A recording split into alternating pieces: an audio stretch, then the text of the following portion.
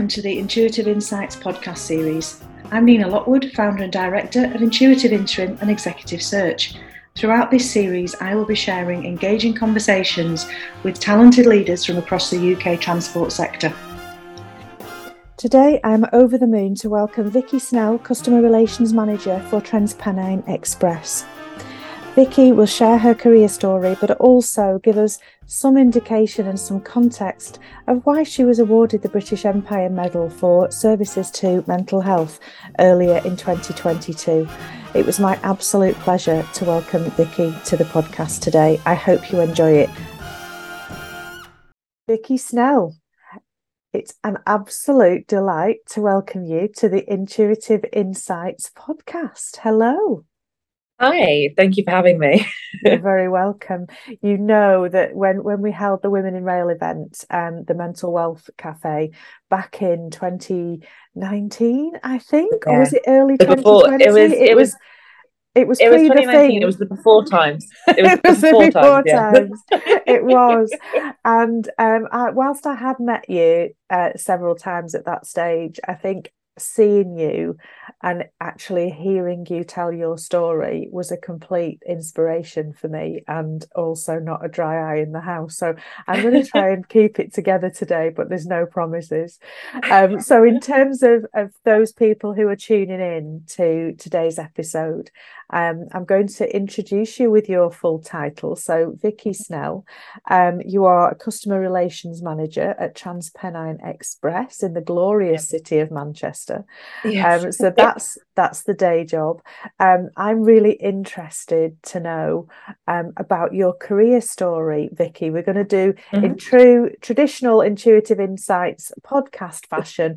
I want you to go back to the beginning, take us right back to the beginning of your story, and talk me through your career, where you've been, what you've done, and actually what a day in the life or a week in the life of a customer relations manager is, because I'm sure that's pretty interesting, which might be an overused word that we're using at the moment, but life is quite interesting. So I'm going to hand over to you, Vicky, and I know there's the work stuff, there's the career stuff, but there's also been some pretty significant events in your life as well. So tell us who you are, where you've been, what you've been.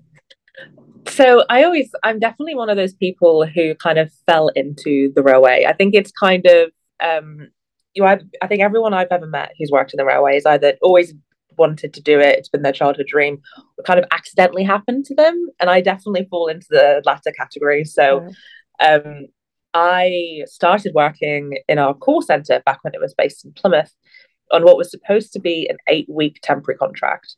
And January will make that 10 years ago. So wow, it's been a long time now. It was crazy when I think about it. It's been almost a decade. But yeah, I was 21 years old when I started doing this, right. And it was post uni, so I'd just graduated. And my original plan post university was always to do something exciting. Like I'd spent one of my years in uni living abroad. I lived in America for a year, and I'd really thrived there, and I really enjoyed that. So my plan always was to go and do something. I was even talking about going to work on a cruise ship, like doing something, because I wanted to see more of the world and everything like that. And sadly, during my last year of uni, I broke my leg for the first time ever, which was kind of where all the stuff in my personal life started kind of unraveling. Seemed like a strong word, but it did feel like, I was just 20 when that happened, when my leg broke for the first time. And by the time I graduated uni, it became clear to me that what was going on with my leg wasn't going to be a quick fix. It wasn't going to be, what most people's stories are when they break their leg, which is you're in a cast for a few weeks and then you have some physiotherapy potentially, and then you kind of move on, and maybe your leg aches a little like in the winter or something. Yeah. If you've got metal in there. But by the time I graduated university and was looking for work, I realized that I wasn't going to be able to do what I wanted to do. So I was never going to be in a position where I could work on a cruise ship or stand up for long periods of time and everything like that. So I started looking for an office job. And Plymouth is where I'm from. That's where I've lived most of my life until I moved up to Manchester. And literally the call center there was kind of like, at the time, everyone worked there at some point. Like it was like a thing. It was like a rite of passage to be from Plymouth, was to work in this call center at some point.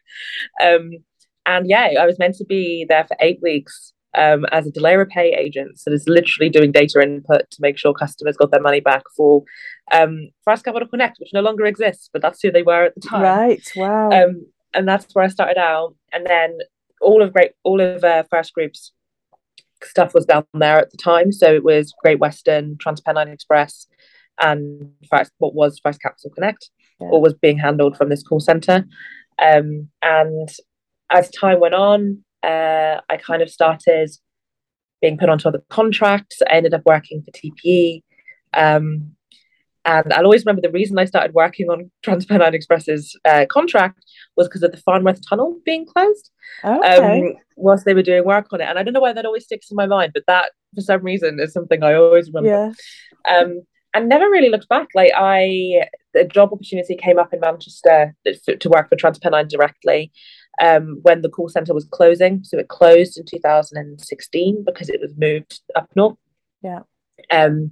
And I just thought, why not? Why not give it a go? I was already kind of doing the job anyway. So that first job I had at TPE was helping with like escalated complaints and specialist stuff, and helping with anything that our directors get emailed, like helping kind of investigate those responses and everything like that. And I was already doing that really down in Plymouth. So I was like, why don't I just, take the chance, just do it. I don't have any dependents, wasn't in a relationship or anything. So I was like, if I make this decision, I'm the only person it impacts. And I think at the time, I'm sure my family missed me, but it was at the time, I was like, when are you ever gonna get the chance to do something just for you? Like, that's really rare in life, I think. And I was like, I really want to do this for me. And at the time that I had one of those external fixators on my leg, because we were still in the trying to save my leg stage of the process. So it was a hell of a thing to move with, because I was still, fully on crutches and everything like that. And I remember my mum was talking to me quite a lot about it at the time. And obviously, part of that, she's your mum, so she wants you to be close by, and there's that element to it as well. But also, I was, at the time, I had less mobility then than I do now. So it was a difficulty to kind of, that definitely formed part of the decision. But also I didn't want it to stop me from doing anything. And I guess my thought process with it was, well, worst case scenario, I can just move home. Like, that's always been, and at least I'll have tried. At least I'll have tried it, And I think that's what's interesting with my career, is the story of my leg has kind of, for lack of a better word, framed it. Like, it's been kind of like a big part of it. So the reason I ended up working in the railway at all was because my leg broke and they couldn't fix it. And then it's kind of always had these moments throughout my career here. So, I lived up here, but was traveling down to Plymouth for my hospital appointments, because I was in such a critical part of my journey with my leg at that point that I didn't want to switch hospitals. And I really trusted my surgeon. And I think when you go through something like I did, with what ended up being like 6 and a bit years of trying to save my leg before I ended up making the decision that I did to have it amputated, I really needed that trust. So I was going down for those appointments and stuff. And it's interesting to me that the two have always been very intertwined. Like my career, and then also my health issues that ended up, ultimately meaning that I did lose my leg 5 years ago in December, which is crazy. Oh wow! Okay. Yeah, that's gone really fast. It's really, really weird. But yeah, to me, it's very interesting that they're very intertwined. Like, it's very much something that are the same thing to me, almost. Like, work. I would not be here working now in Manchester at this job in TransPennine Express if my leg hadn't broken on that day in August 2011. And it's crazy to think about those connections and how life kind of just happens to us sometimes. All we can do is our best. Yeah. There's that, do you remember that film? And now it is quite a few years ago now, so I might be just showing my age, but there was a film with Gwyneth Paltrow called Sliding Doors. Yes, yes, I have Oh seen that. Yeah, my yeah, gosh. Yeah. And you can overlay that on yeah. your own life, can't you? Because it's like, well, yeah, if Yeah, that had happened, then I yeah, might have gone yeah, off a different route. But actually, this is what's happened. And yeah. not only is this what's happened, but this is how you have responded to it. Yeah. And I think that's something I've always found really interesting. And I think, you know me, I've always been very open with my struggles with my mental health, Mm, and physical health and mental health is so linked. And yeah. it's something I've always been really open with. And I think when I'm having a tough time with it and struggling with my mental health, one thing I've consistently kind of gone through is this kind of grief for this version of me that never got to exist. Yeah. This version, because like my 20s were very much taken over by the situation with my leg. And I think that occasionally, and I do still feel that sometimes now, I'm 31 now, but I still sometimes feel that, like, who would I have been without this? But also, and I think it's okay to grieve that person who never existed, because that's a version of your life that you never got to live, but I also am now probably the most comfortable I am, or I have been, with who I am now. So, like, I've been going through therapy and everything like that, but Mm, it's yeah, I think that's something I've definitely experienced. And it's interesting because life, we like to think we can control it, but we really can't. And it's just like I do always joke, oh, my career kind of just happened to me, but it kind of did just happen to me. Like, this was never when I was a little girl, I didn't dream about being the customer relations manager for a train company. right. But funnily enough, wasn't on my No. wasn't on my pants when I was a little girl. But I like where I've ended up. I know I'm very good at what I do. Like, and Yeah. and as someone with anxiety, that's really it's taken me a long time to get to the point where I know I can say that I know I'm good at what I do. Yeah. Yeah. And that's it's interesting that everything's so connected. And I think it might always seem like I'm being glib when I say my career just happened to me, but it very much did. Yeah. And I've kind of just taken the bull by the horns and done my best with it, really. Yeah. I think that, there are definitely the people who have a plan. Mm-hmm. And, by this age, I'm going to be this. And certainly, Mm-hmm. going back into my first career, if you like, when I worked in retail banking, there was a grading structure. And Mm-hmm. at that point, you'd be grade whatever you were. I can't even remember what they were now. Whether they were, I think they were 1 to 5, and then after that, it was a managerial grade. So you went into Yeah. letters after that, from memory.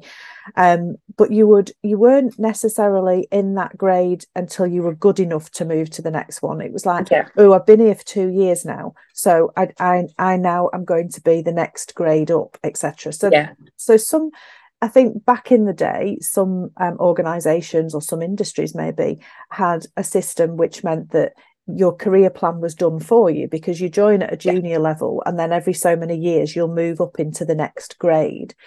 There are Mm-hmm. definitely some people who have a plan and say, right, Mm-hmm. when I'm going to go to uni and I'm going to do this, and when I come out, I'm going to do that, and then I'll do this. And honestly, Vicky, and the number of people I've spoken to over all of the years of my career, not just Yeah. whilst I've been doing executive search and recruitment, those people are in the minority.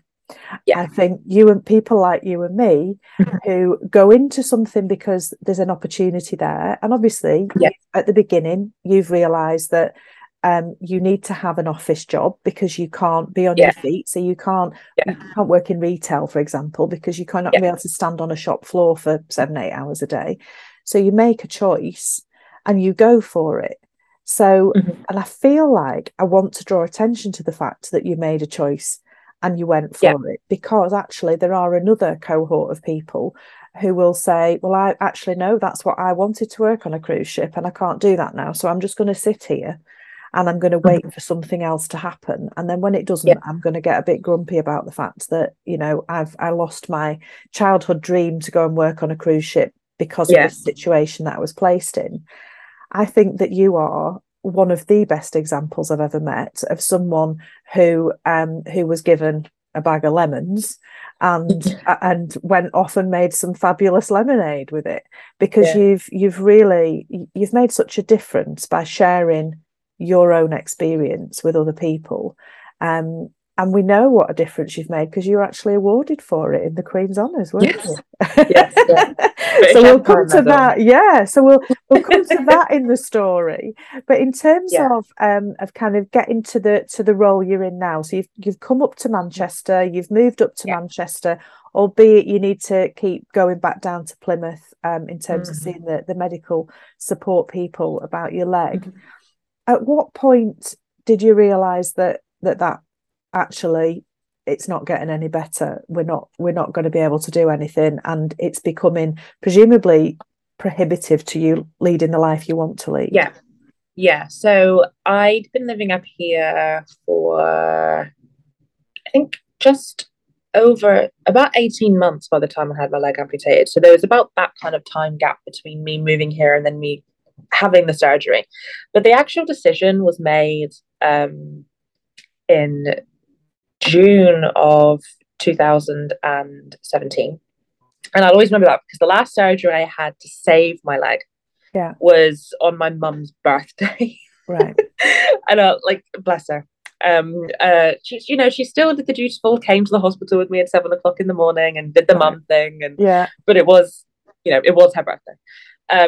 And I hadn't said this to anyone, but I very much had like a conversation with myself where I just had this feeling, and to this day I couldn't tell you where it came from, that surgery wasn't going to work. Right. And whether it was, me trying to mentally prepare myself, because I'd already had, by that point, I think 4 failed surgeries on my leg. So I think that, and this surgery was essentially replicating the surgery I'd had before that hadn't worked. It was just doing the same thing again. And I kind of so whether it was self-protection or instinct, I don't really know what to call it. I knew that surgery wasn't going to work. Like I had this deep, but I was like, you know what, I'm going to do it because in my head I knew the next stage was amputation. Like I knew that would be what I would want to do after this, because by that point it had been 6 years of trying to save my leg. And most of by that point, all of my 20s, I was 26 at the time. And I remember thinking, I'm going to do this. And I, like, looking back on it, I wonder if I never wanted to be able to look back and think, oh, what if I'd done that last surgery and it had worked? Like for that kind of, that bit in your head. So I prepared myself for that, woke up, and the surgery clearly hadn't worked. My leg was visibly shorter than the other one.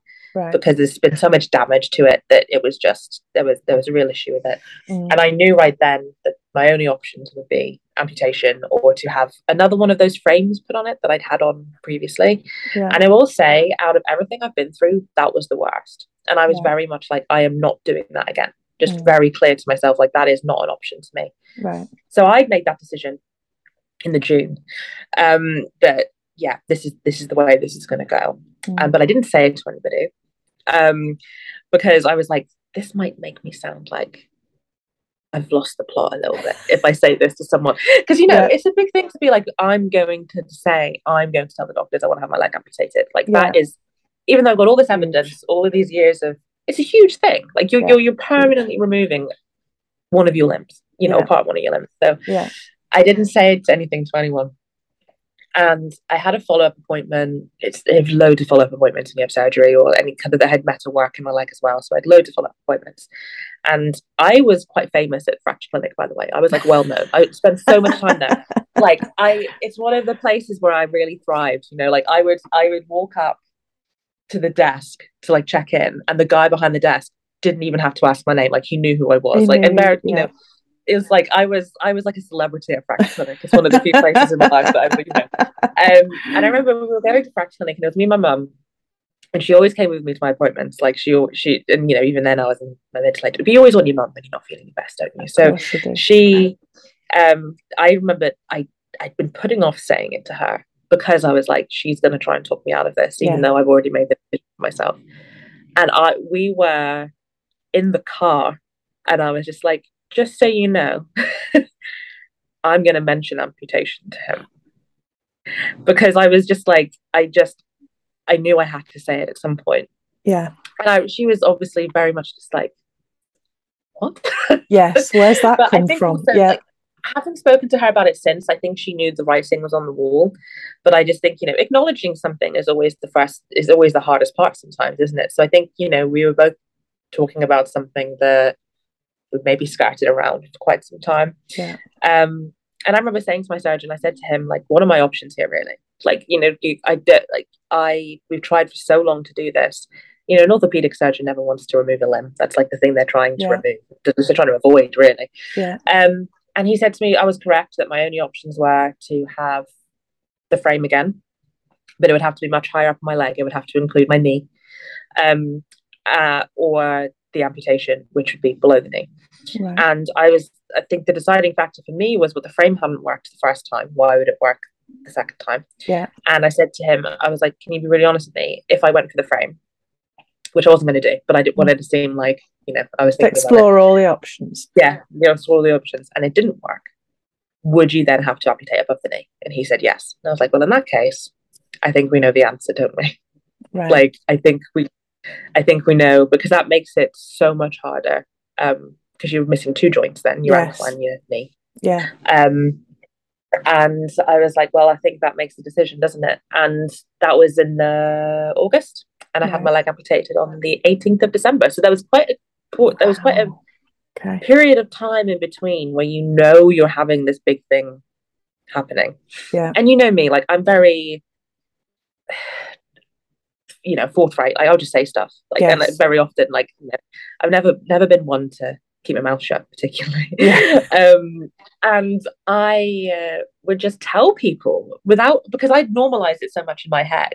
I kind of always forgot how much of a shock it was speaking to hear someone say, yes, oh, and have a date when it was going to happen. Like, I was like, oh yeah, on the 18th of December I'm having my leg amputated. Like, it was such a and I think I'd normalized it so much in my head because it was normal to me. It was my life. You're very matter of fact about it, aren't you? Very matter of fact, because you had got yourself, you'd sorted it out in your own head. You knew that was the option that you were going to go with because it was the best case scenario. So you had made that decision, but then and so it was a matter of fact in your head. And that's what you've continued to be, haven't you? And I'm sure with with lots of internal work going on. But in that run up to the 18th of December, are you supported? Is because I am making an assumption that there is some kind of counselling service, or people who are going to talk to you about how you're going to feel, not only physically, how you're going to cope physically to learn how to be mobile again, and how to what's going to happen in terms of a prosthetic, how they're going to do that, and all of the practical physical stuff. How were you supported with the getting your head around this stuff? I never really thought about it in the lead up. I didn't have any counselling beforehand. And I think that it was partially because you had the complication of the fact I had my surgery down at Plymouth, but all my aftercare was done up here. Right. Which again is another one of those, it's very fortuitous because the centres up here are really good, like really, really good. So I used to go to the one in Manchester, but now I actually go to the one in Preston. And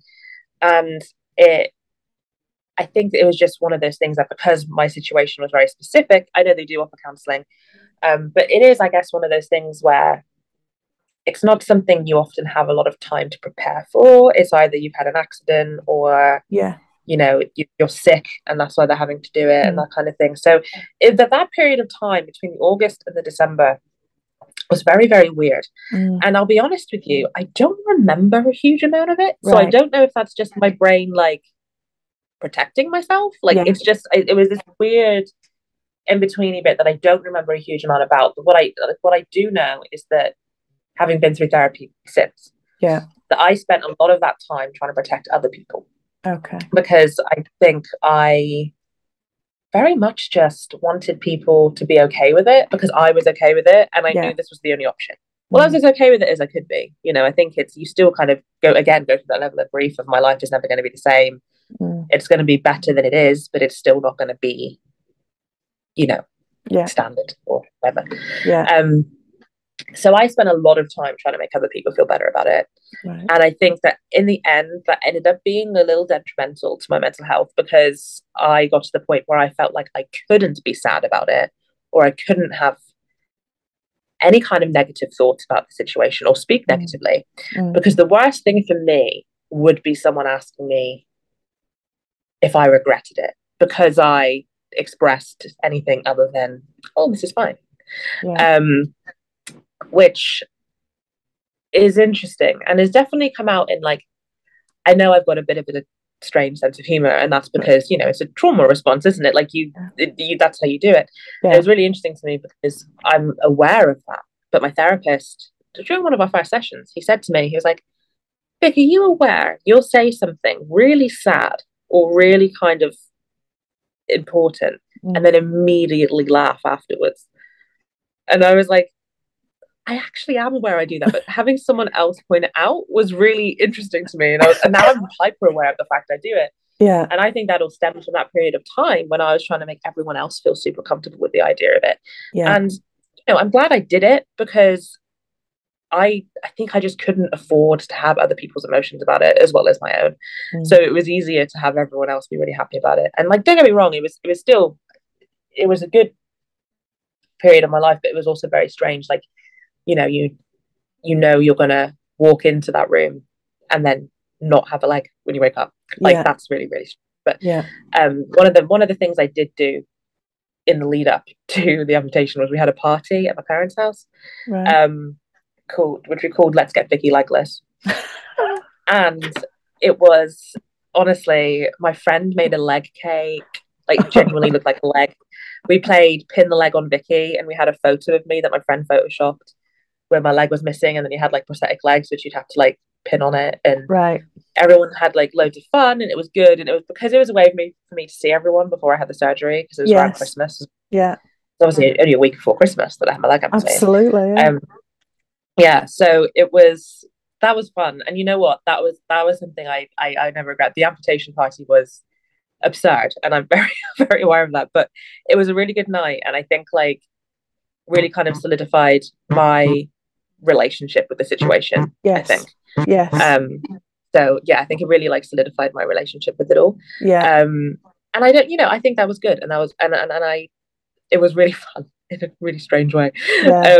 I've never heard anything like that before, and I just think that you know, your response to dealing with what you have dealt with, and actually what you continue to deal with on a day-to-day basis has been to use humor. And I think a lot of us would. I'd like to think that I would. I think I'd, you know, I frequently have those moments where it's like, if you don't laugh, then you're going to cry. So actually, let's just laugh. Let's just, you know, kind of try and lighten the situation. But that whole idea of a party, Let's Get Vicky Legless, is just kind of definitely reflects how I see you in terms of the way that you use your humor. But I also know that you have massively helped people in terms of how you have dealt with your mental health. And as we've said, you got the British Empire Medal awarded to you earlier this year. So huge congratulations for that. And so well deserved. So well deserved. So it really does feel like you've taken a really crappy situation, actually, and you've made the best of it. So this feels like there's a theme running through your life, kind of in terms of what you've shared with us on this conversation, knowing that you couldn't do what you'd originally planned to do for a career. So what am I going to do? And I'm going to go into an 8-week contract, but actually you were so right for what you were doing there that they then wanted to keep you, and then they keep you a bit longer, and then they keep you a bit longer, and lo and behold, it's 10 years in January. And so that kind of, the role that you do now as customer relations manager, I imagine, and we've talked about this, so I know it to be true, this is a very tricky role. This is a role where you are going to be on the receiving end of people's issues and challenges with the service that they're receiving from TransPennine. Yeah. The stuff you've gone through personally, does that help you on a day-to-day basis in terms of how you approach your job and how you are with people? Yeah, I think so. I think in a couple ways, I think it not only does it make me resilient, like what's happened, and that's something I always used to shy away from calling myself. Like, one thing I'm trying to get better at is acknowledging what my strengths are, because I think I've kind of got into this headspace previously where I felt like it was bragging or being big headed to kind of, not that I would ever think that of anyone else. That was something I would very much internalize for some reason. It's very strange what you allow other, your expectations of yourself are versus what your expectations of other people. Yeah. And mine is so different. So I'm trying to get better at it. So like, I know I'm a very resilient person. Like I'm a very emotional person, but I don't think that's a wrong thing. And I don't think those two things are opposite either. I think it's totally possible to be someone who's emotional and like cries at stuff all the time, which I do, but also then be able to deal with the situation. Like, I think it's resilience is key in my job, because it isn't easy. It isn't easy in any way, shape, or form. And I started out as an advisor, so I think it's helpful that I've worked every role like possible. So originally doing data input, then I was an advisor, so I was taking phone calls. The first ever phone call I ever took at that contact center, the customer called me the C word. The first ever call I ever took. Oh my word. Right, okay. I'm still here. So, I'm just still smiling. Yes. And I think that is one part of it. So I think part of it is the resilience, because it does weigh, and it does wear me down. Like I at the minute, especially the nature of how unending the current situation in the industry does make it hard. And I know it's affecting everyone. Like there's no one I've spoken to, no matter what grade they are, no matter what job they do, who isn't affected by how it currently is. And I think that is, it's something that's there. But I think the other part of it for me is empathy.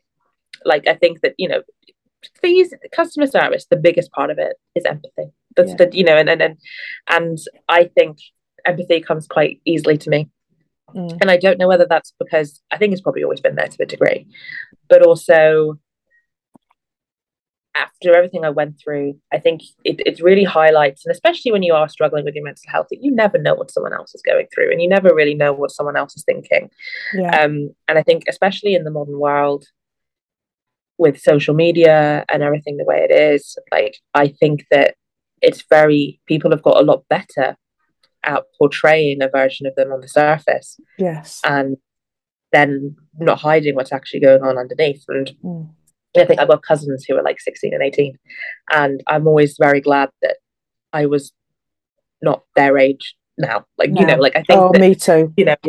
Like I just don't think, I don't know, that must be hard. And I just think, people are much better at like pretending that everything's okay when it isn't, which is what we're trying to get away from. Yes. And that's why I'll always be like, I'm not having a good time, because of always the hope of that if I'm honest about it, someone else will be. And it's just, which I think is important. To empathy, I think it's a big thing that because of what's happened to me, it's made me quite good at empathizing with other people when things are happening to them. And I'm not saying you need to go through something like that to have that level of empathy, but it is a key part of my job, 100%. Yeah. Because, and also what I try and remember all the time, and it is hard sometimes, I've had customers make me cry. Yeah. Like I've had customers like where I've had to go sit in the print room and cry, like after dealing with, endless emails or people being really awful on the phone. I think you have to, when you can, remember that they're not angry at you. They're angry at the situation or the company or whatever. And you're a representative of that. Yes. Essentially. Yeah. But you can always tell, and again I always joke about this, but I think it's true, you can always tell when someone's worked in customer service when someone hasn't, or retail, or anything where there's a customer service aspect to their role.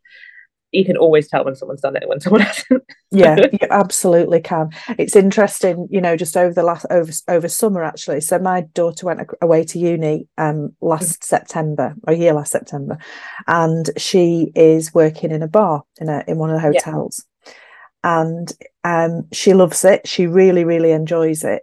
But I've noticed what a big thing for me when we've been out then into a restaurant or a bar, how she is with the people that are serving us is so completely different. And I'm a lovely person, so I will always engage positively with whoever I'm kind of interact with. But Niamh is doing that in a completely different way because she knows what it's like to be them.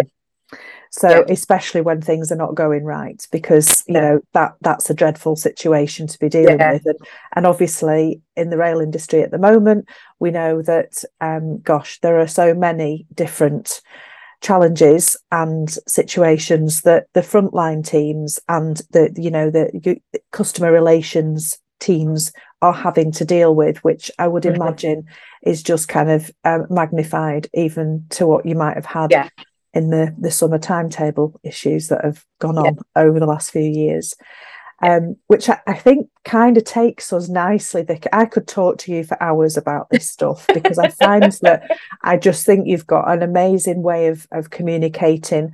I think that you are you're so down to earth and so practical, but you're so wise. Do you know some of the things that you're sharing with us? There's just such a lot of wisdom in there about how you're dealing with your lot, how you're not letting it define you, but in a lot of ways it does define you because you are using it to be the absolute best version of yourself that you can be. To kind of take it into a work context for this next part then, which kind of leads on from what we were just discussing. If you were to rule the world, Vicky, if you were kind of right at the top leadership position of the UK rail industry, and I was to say to you, right, Vicky, I can give you 3 wishes for what you want to change, what would those changes be? What would you like to see happen to make the industry fit for the future? I was thinking about this, and it's more, I think, the biggest thing is understanding. I think that when I've been out and about and spoken to people about my job and spoken to them about theirs, you realize there's so much about each other's roles you just don't know. Like, there's so much about each other's jobs that you just don't understand. And one thing I've always kind of thought, and this is within my current role, is I think if things were as easy to do as everyone thought they were, we'd be doing them already. Like, but that you can apply that to everything. Like, that's not just work or the railway. Like, if something was as easy as you think it is, there's a really good chance whoever you're thinking should be doing it would be doing it already. So there's always a reason why something isn't happening. So I think, better understanding of each other's jobs would be something, because I think that there's always this kind of assumption that everyone knows what you know, and I don't, and that isn't true in any way, shape, or form. So I would say that would be my key one, is a better understanding of each other's jobs and each other's roles. And there's never any kind of, and I think something we run into, for an example of that, for example, is within customer service, and then also the social media team. I think that, one of the things we have to deal with is complaints about members of staff. Like, it's something that happens. People are always going to complain about staff members, and it's whether it's justified or not justified isn't the point I'm trying to make. The point is it kind of creates this situation where there's this us versus them aspect of it, where they think that we believe everything we're told, but we're sort of in this situation where we have to do something with it. Like, if customers contacted us and said something, we have to say, thank you for letting us know. Of course. We will pass this on. So whenever I do speak to frontline staff, and Rich Holiday, who's our learning and development manager, whenever he introduces people, he'll say, part of Vic's job is to do this, but it's because she has to. It's not because she enjoys getting people into trouble or doing it's sending this stuff off to managers. Like, that's not the point. The point is we have to do that. But I think that unless you have that context of the situation, you are potentially going to sit there and think, the social media team and the customer relations team love to, take everything the customers say on surface value. And that's not the case. But, ultimately we're a customer service function. So we can't tell the customer we think they're lying. Like, that's not how it works, So it's kind of, I think that's the best example I have of that, is understanding each other's roles. But also I know that if I had a different job, and I've had it before where customers have been rude about me publicly, it's hard and it's not very nice, and you do worry people are going to take it for face value. So I can see both sides of that. So yeah, I think understanding each other better. We need to listen to each other. I think everyone just needs to listen to each other. Yeah. Like Yeah. not quite at the level you do in school where you'd have like everyone, the only person who had the stick was allowed to talk. Yes. But I think I Yeah. think I think it's just it it's hard, and I think everyone is feeling it. And I think that listening to each other would be another one. And I think on the opposite side of that, talking, like I think that like if I think I've already said, we're all feeling it at the minute. It is not Yeah. an easy time.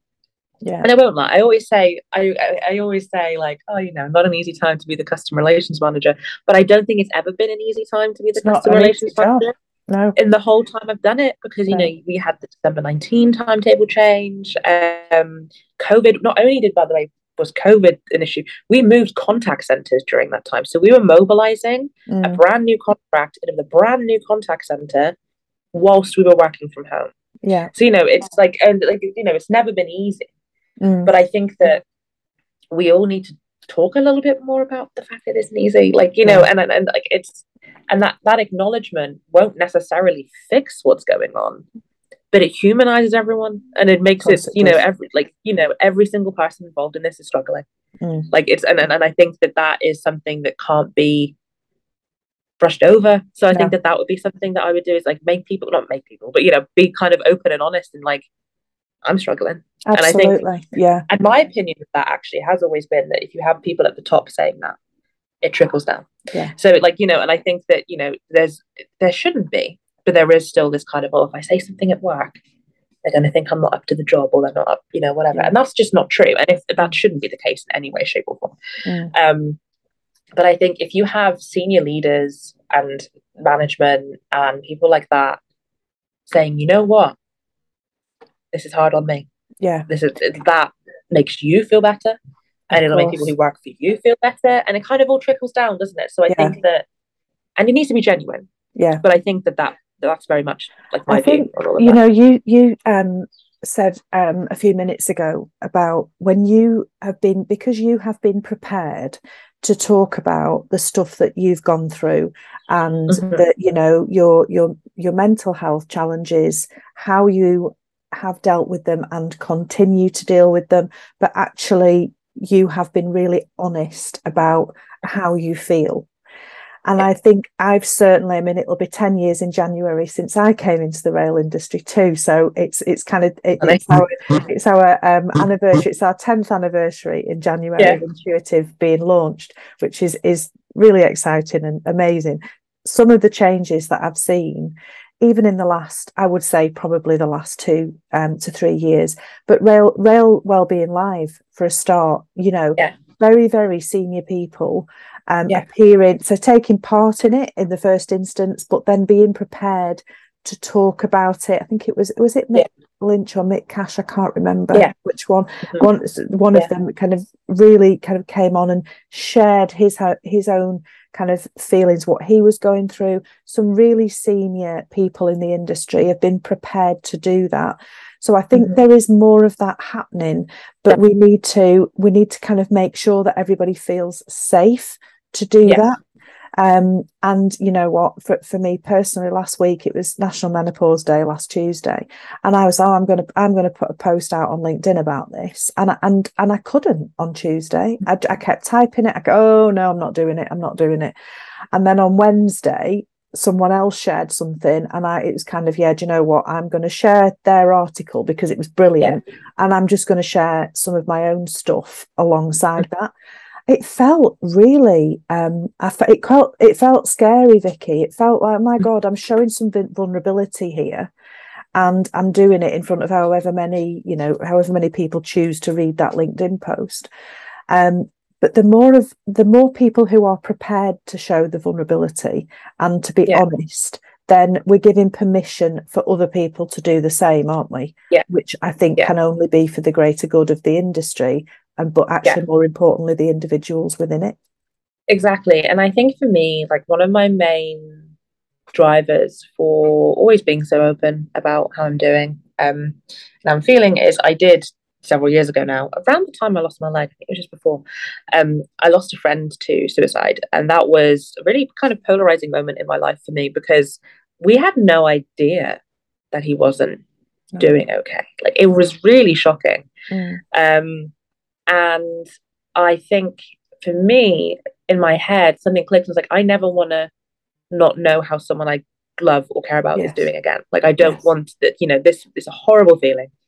Like, wouldn't wish it on anyone. And I think for me, that kind of just clicked in my head where I was like, well, if I'm expecting other people to be honest with me, I need to be honest with other people. It's a two-way street. Yes. Yeah. And so I'll always be honest. Like, I've had a really tough time lately. It's a rough time of year in general.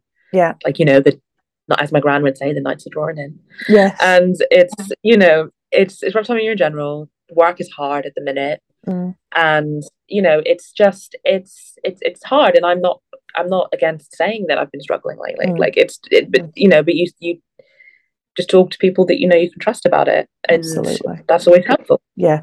Yeah. So we'll bring the conversation to a close. I literally could talk to you for hours. And we're going to kind of leave it on a very positive note, because I like to hear if people have got a favorite quote that they use, if there's something that you go back to time and time again, if there's something that kind of inspires you, but also if there are individuals that inspire you as well. It's kind of what makes you feel better. Yeah, I mean, I think the people who inspire me the most is two, actually, that I'm going to mention, like, who've inspired me, like, personally and in my career wise. One is Catherine O'Brien, who I know you're very good friends with. She's just, I told her on more than one occasion when I've had maybe a glass of wine too much on the way out that I want to be her when I grow up. Yeah. Like, me too, like, Vicky. Me too. Definitely. And I just and she's always been very supportive of me on a personal level as well as a career level. Like, I think, especially because, I don't have any family up here or anything like that. Like, she's we've always kind of joked she's my work mum. And I think that, that's a relationship that I really kind of treasure, professionally as well as personally. And I think actually it's something that, if I were to eventually leave TPE, that would be one of the things that would be hardest for me. I know it wouldn't end the relationship, but it'd be really kind of, I love working for her. So it's like that would absolutely be, I love working for her. And the other is, as cheesy as this might sound, my mum, because she's always been the breadwinner in the family for us, because my dad's disabled, and as long as I've got memory of it, has not been able to work as a result of that. So my mum has really worked her way up. So she, when I was really young, worked in Tesco, and then she started working into schools. And while she was working full time, technically my dad's carer essentially as well, raising two daughters.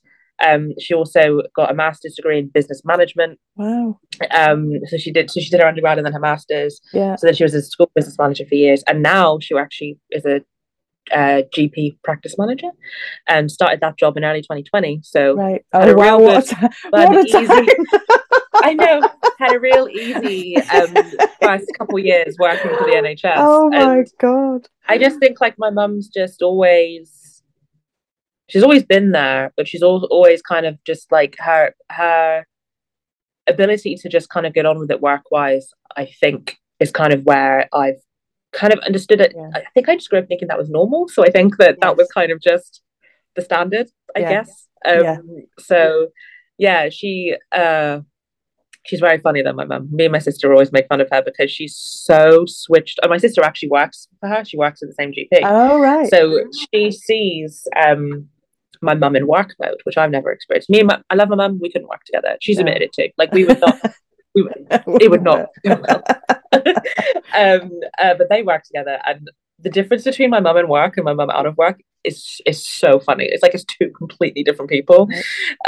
And it's so, because she's so organized and so pulled together at work and everything like that, and then she'll ask like the stupidest questions outside of work and just say like the funniest things, and we always joke, it's like she puts all of her concentration into like work mode. And it's the disparity between the two versions of her is one of my favorite things. It's so funny. I can relate to that, Vicky. I can definitely relate to that. I think my family would as well. Yeah. It's like, how the hell is she running a business when she can't even kind of, work out where the butter is? It's just, it's bizarre. So leave us with a quote, Vicky. Give us some words of wisdom. You've given us loads of words of wisdom of your own, but share a quote with us to finish off this conversation. So the quote that I think about the most is it says, if someone thinks you're too much, tell them to go look for less. And I think that one thing I've always felt about myself, or like one of my most self-critical thoughts, has always been I'm a lot to deal with. Because I'm not quiet. I'm not. I'll say what I think. Yeah. Like I do use my sense of humor as a defense mechanism. So I do try, and I am, especially in a new social setting where I'm potentially nervous or anxious, I'm very much the class clown. So I know that I'm what I would have historically called a lot or too much. Okay. And actually, that's not a bad thing. Like if I'm too much for someone, that's their problem, not mine. And that's something that I'm very much trying to think about and get used to. So yeah, I would say that would be it. I love that. I absolutely love it. I've never heard it before. I am going to share it with my daughter because I know it will really resonate with her. It also makes me think, gosh, this is interesting, because another thing that I think a lot of certainly a lot of women struggle with, that I'm aware of, is this feeling that I'm not enough. So I'm not good enough. I've not done enough. Yeah. And just generally I'm not enough. So how can we be too much and not enough at the same time? I know. But I love. But it's true, isn't it? Like it's such a thing, and I think women in particular have a real issue. There's a real issue with us being multifaceted sometimes. Like I think we're people try and fit us into boxes and everything like that. And I just think it's you can feel both things, but I think that, and we can be accused of being too much, and it's just kind of. Yeah. But it's not, if I'm loud, then I'm loud. That's just who I am as a person, you know. I just love that. I love that. And I have thoroughly enjoyed this conversation. I knew I would, because, whenever, whether I see you on social media or whether I see you in real life, it's kind of you bring in something, you're sharing your own experiences, you're supporting other people, you're being very vulnerable in your own right in terms of sharing your journey, and on behalf of everyone who listens to this and gets inspiration from it, thank you. Massive thank you from me for agreeing to take part. I'm over the moon that you have done. And massive thanks. So Vicky Snell, British Empire Medal holder, thank you so much for being part of the Intuitive Insights podcast today. Thank you. My huge thanks to Vicky for being so honest, for being so vulnerable, and for sharing so many words of wisdom during that conversation. I really hope that you enjoyed it as much as I did.